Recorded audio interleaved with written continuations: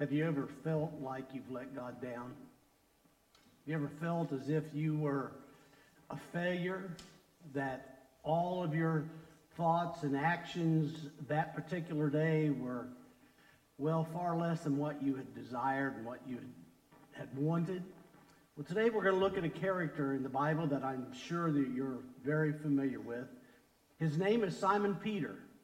Simon Peter was one of the important characters in the pages of Scripture, and he was a leader in the church as it grew following Easter.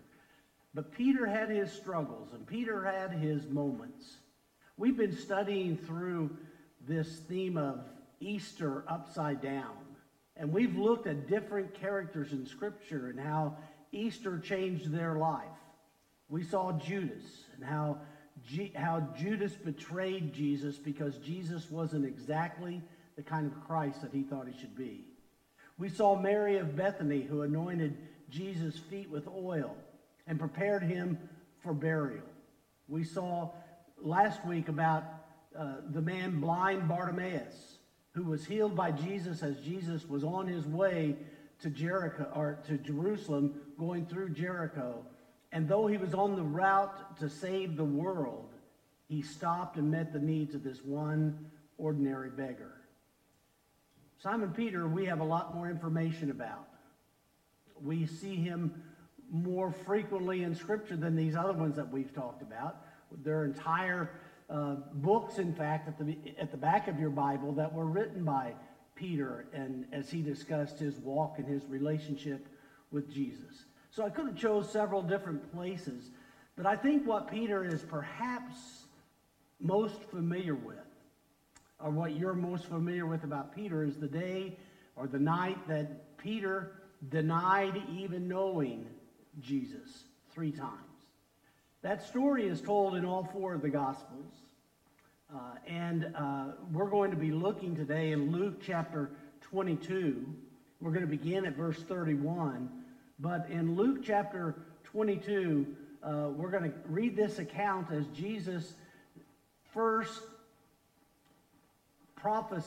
foretells that Peter will deny knowing him, and then we'll see the actual denial a little bit later that night. Let me set the scene for you, if you will. The disciples have just concluded their Passover meal with Jesus. And they are gathered in that upper room, and they are sharing in some instruction, some fellowship with one another, and then some teaching by Jesus. Somewhere along the line, a debate breaks out between the disciples that asks, who's the greatest of us all? Somehow along the way, they all begin to say, well, I'm the greatest of all. And then Jesus talks about how there's going to be one of you that'll betray me, betray even knowing me. And Judas is going to be used by Satan to betray Jesus following this meal. And all of them stop their debating over who's the greatest and begin to discuss, could it be me? Could I be the one who fails Jesus, who lets Jesus down? Well, they soon return to their debate about who's the greatest of all. And of course, Peter has his opinion, his thought about it. And that's where we take up in Luke chapter 22. The other Gospels say that Jesus answers this in response to this debate, this discussion. But Luke gives us some information the other ones don't. Follow along with me as I begin reading at verse 31. Jesus says, Simon, Simon, behold, Satan demanded to have you. Let me just stop for just a moment and point out a couple of things about it. First of all is the word demanded. Some of the versions say asked. And it's the only time in the Bible that this word is used. This demand that Satan is having to have Peter. And it's a strong word. It's a word that could translate asked forcefully. Sometimes, perhaps at work, your boss may ask you to do an assignment, but you understand it's a forceful asking that's taking place. That's what the word is here. And the second word I want you to notice is the word you. It sounds like he's talking about just Peter. But in fact, the word you in the Greek is in the plural, which means Satan has demanded to have all of you. And he wants to see if he can break down your faith and see if he can break down your witness and cause you to fall away from following him. But Jesus says he wants to sift you like wheat. Verse 32, but I have prayed for you that your faith may not fail. And when you have turned again, strengthen your brothers. And Peter said to him, Lord, I am ready to go with you, both to the prison and to death. Jesus said, I tell you, Peter, the rooster will not crow this day until you deny 3 times that you know me. And then if you will, just come down a little bit in your reading, down in the same chapter, Luke 22, to verse 54. This follows the encounter of Jesus in the garden after he has been arrested by the temple guards and taken to the chief priest's house. In fact, that's where we take him up at this time. Verse 54, then they seized him and led him away, bringing him to the high priest's house. And Peter was following at a distance. I might just say that following at a distance is really a courageous thing. At least Peter was following Jesus. Peter and John were the only 2 who made it to the high priest's house as Jesus is going to be put on trial. Verse 55, when they had kindled a fire in the middle of the courtyard and they sat down together, Peter sat down among them. Then a servant girl, seeing him as he sat in the light and looking closely at him, said, this man also was with him. But he denied it, saying, woman, I do not know him. And a little later, someone else saw him and said, you are one of them. But Peter said, man, I am not. And after an interval of about an hour, still another insisted, saying, certainly this man was with him, for he too is a Galilean. But Peter said, man, I do not know what you're talking about. And immediately, while he was still speaking, the rooster crowed. The Lord turned and looked at Peter. Pay attention to that. The Lord looked and turned and looked at Peter at the very moment that rooster's crowing, because Peter is going to remember what Jesus had said just hours before.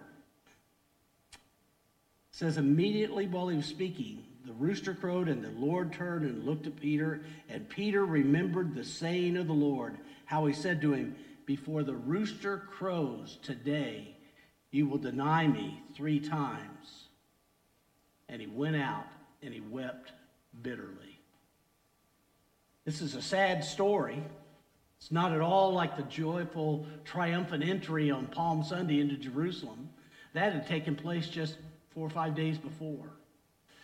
Now here is Peter, arguably one of the leaders of the 12 disciples, a man of great faith and courage and steadfastness. It was Peter, you remember, who got out of the boat and walked on water when Jesus was walking on water. It was Peter who earlier that night had pulled a dagger and cut off the ear of the temple servant Malchus that Jesus miraculously put back on the man's head. It was Peter who said things and did things. It was Peter who responded to Jesus' question when he asked, who do people say I am? That Peter was the one who said, you're the Christ, the Son of God. Peter was a very bold man. Peter tried to stop Jesus from going to the cross. Remember when Jesus was telling that he would have to go to the cross, would be crucified, would be buried, and on the third day rise again. And Peter said to him, Jesus, not on my watch. It's not going to happen. So forcefully that Jesus had to say to Peter, get behind me, Satan. So Peter was a man who was very bold and very strong, but here he is on the night where Jesus is on trial. The next morning, Jesus will be crucified. He will endure a beating that would have destroyed the lives of most men.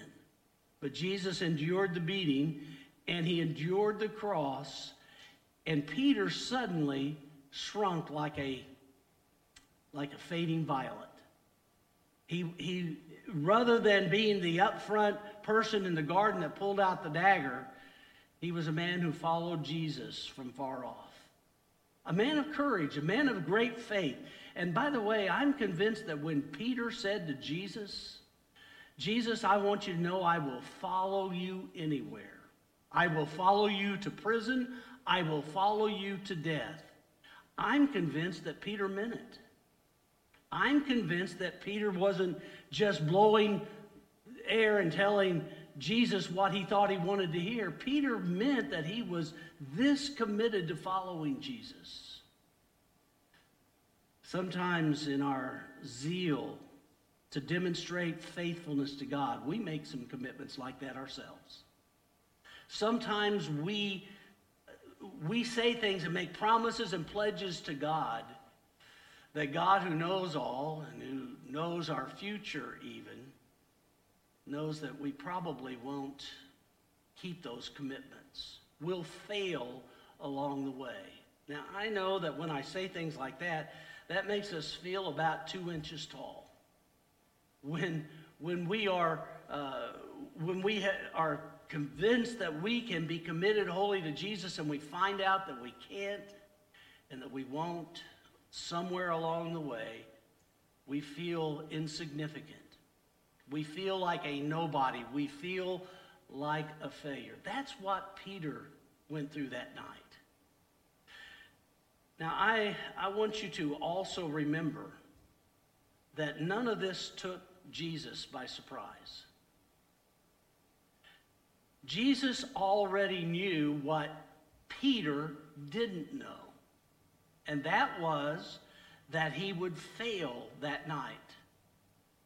So Jesus told him, tonight, even tonight, Peter, you make these commitments, but even tonight, before you wake up in the morning, before the rooster crows at daybreak, you will deny 3 times that you even know who I am. Peter says, not me. These others may fail you. These others may run away, but I will never run away. So Peter ran away. Peter failed. And he followed Jesus from afar, it says, from a distance. You know, when you're following Jesus from afar, from a distance, it's an easy thing to have faith and courage. But when you're right up in the action, when you're on the front lines, like Peter was that night, when Jesus was on trial inside the temple, the high priest of the temple's house, and outside were all the temple guards who had arrested him, and all of those other ones who were assigned to the temple, and Peter was sitting around the campfire with them. It's a little tougher, a little bit more difficult, because at this point now, Peter's life is on the line. And so Peter, when he's asked by a young servant girl, I find that fascinating that God chose to use not one of the big brutes that arrested Jesus, not Malchus or Malchus' sergeant or commander to arrest Jesus or to confront Peter, but a little servant girl. Apparently, by the language, the girl whose job it was to watch the gate, to sit outside and let people in. They're checking IDs and passes and all of those things. This girl says, you're with him. You're one of the group. I don't know him. Then a little bit later, the other Gospels tell us that it was a man who says it. In Luke's Gospel, Jesus' response is, as if it were to a man, but one of the Gospels tell us that it was the same servant girl that came back and says, well, yeah, you are. I've seen you. And Jesus says, no, I don't know him. I don't know what you're speaking about. Then after about an hour, according to Luke's Gospel, another comes up to him and says, you're a Galilean. Probably, scholars believe that it was because of the dialect or the language that Peter spoke with. His accent gave him away. You know, when you're in a crowd of people, you can hear people talking. You can almost tell with certainty what part of the United States different people are from. You can tell somebody by their accent, typically, who's from New York or from Boston or from Atlanta. You can tell somebody who's from the West Coast. You can tell someone from Wisconsin just because of the accent. The Galileans had an accent that gave them away. And as Jesus, the Galilean, was on trial before the high priest, Peter was out speaking the language of Galilee that he spoke. And they said, your tongue gives you away. And then he says, man, I don't know what you're talking about. And I believe that he probably broke out his best Judean accent that he could. He tried to change his accent to hide his voice so that he wouldn't be a giveaway. But he was. And then Peter says, I don't know him. You guys need to leave me alone. And while he's speaking, the rooster crows. It's nearly daybreak. Jesus would have been through a night not only of trial, but a night of beatings. First at the hands of the temple guards, as they mocked him and made fun of him and beat him with sticks and with their fists. And then when he went before Pilate, and then Pilate had him scourged and he was beaten, severely beaten. He was whipped 39 lashes, and he was left beaten and bruised and broken. And now it's morning time, and in just 2 or 3 hours, Jesus is going to be nailed to a cross, beaten, bloodied. I want you to imagine in your mind what Jesus may have looked like when he was inside the high priest's house, and Peter was outside looking at him, watching him, trying to find out what was going on the inside. And Peter says, I don't know this man. The rooster crows, and immediately, scriptures say that Jesus looked at Peter. Can you imagine that look? Can you imagine when you've let someone down? When you've done something that is horrible, horrible, horrible, and you've done something that offends these loved ones, have to face them. That's what Peter was going through in that moment as he looked in through the window and he saw Jesus looking back at him. It only lasted for a second, maybe for a moment, but in Peter's mind it would last forever. He had let his best friend down. The one who was going to the cross to die for him, he had let him down. Now here's where the preaching on the story of Peter becomes easy. I can identify with that. I can't begin to tell you the number of times where I have said something like, God, I will do this for you. And before the day's over, I've already just abandoned that commitment. I will never do this, Jesus. If you'll get me through this, I'll never do this again. And I find myself doing it. Do you? Do you sometimes find yourself to be a failure and you feel small and insignificant? Can you imagine Peter at that moment wanted to run, wanted to hide. In fact, he did run. It says he went out and he wept bitterly. We don't know where he went to. He may have gone to a cave somewhere, a shelter somewhere, a tree somewhere, and he may have just poured his heart out to God. I'm sorry, I'm sorry, I'm sorry. Knowing that all the I'm sorries in the world won't change what had taken place. That's why the title of this message is so important. The title is, Easter changes everything. We're going to see Peter become, in the latter part of the New Testament, if not the one of the primary leaders in the church. The church that was in Jerusalem, as it exploded worldwide, largely, especially at its beginning, it was because of Peter. It was through Peter and what Jesus was doing through his life. What made the difference between this man who hid? And by the way, for the next 2 days, as Jesus is in the cross, has been crucified and is laid in the grave, he continued to hide. He continued to be afraid, sure that one day somebody's going to find out he was lying to them in the garden. He really was one of Jesus' followers, that they may come and do to him the same thing that they did to Jesus. But all of a sudden, Peter becomes this bold man of faith and this one who's willing to follow Jesus to prison and even to death. Because we know that that's what happened to Peter, that he ended up in prison and he ended up being crucified himself because of his commitment to Jesus. What made the difference? Easter.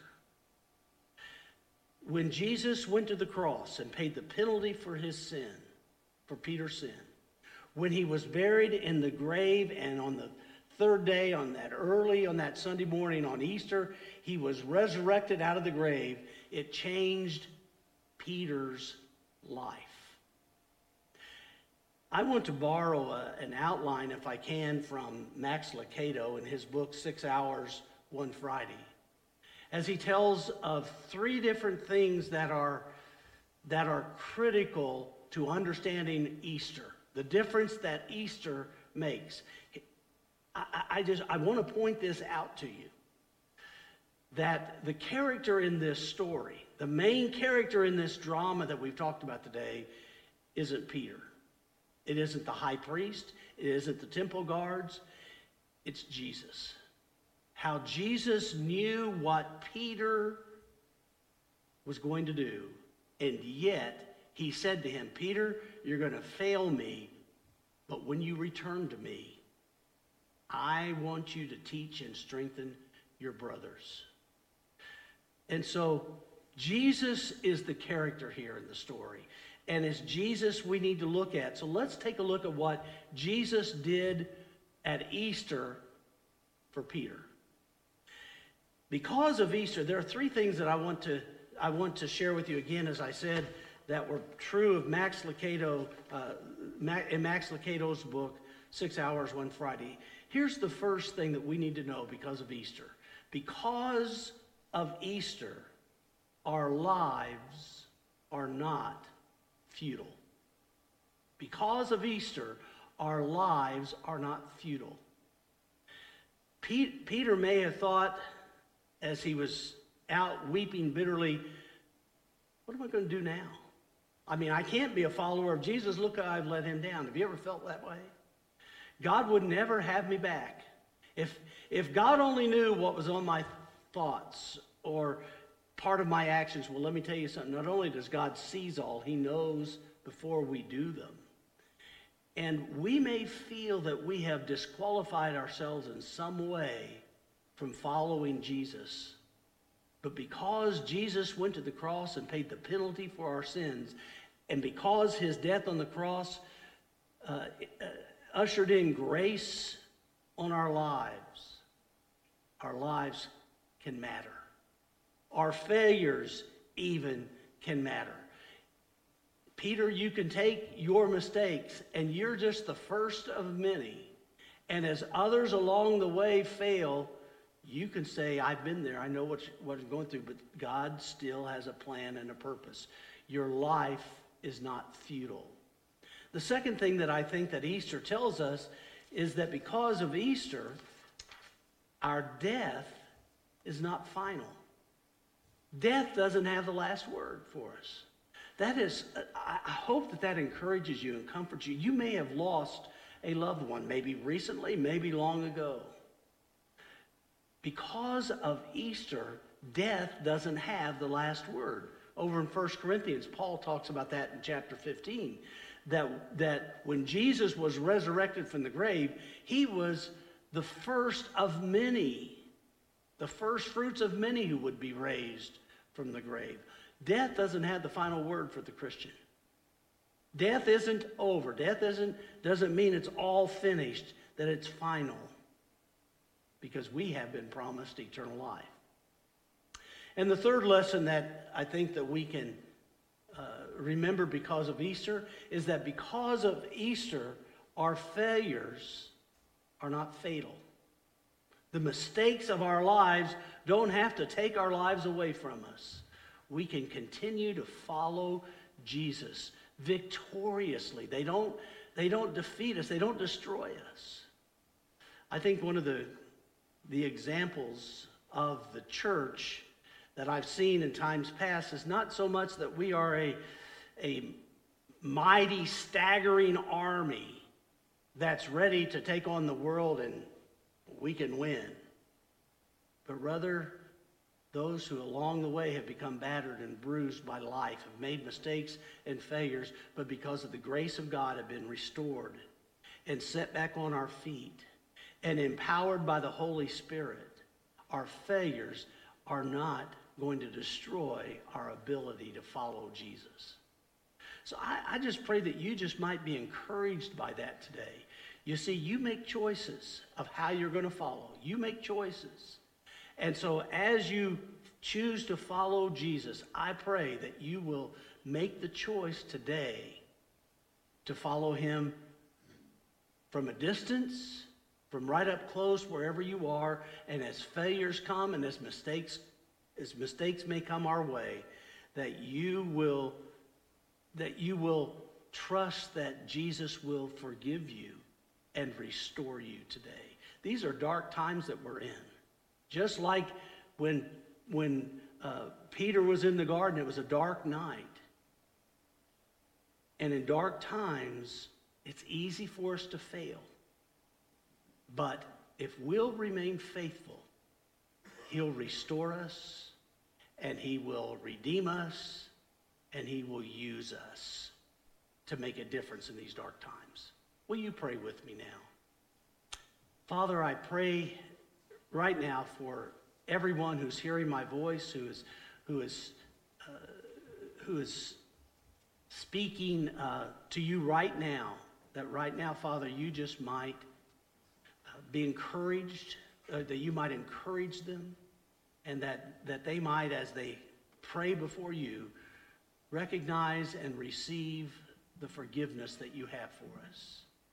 Today, Father, we are confronted with choices. Will we be discouraged? Will we be gloomy? Will we allow the circumstances of our lives to control our lives?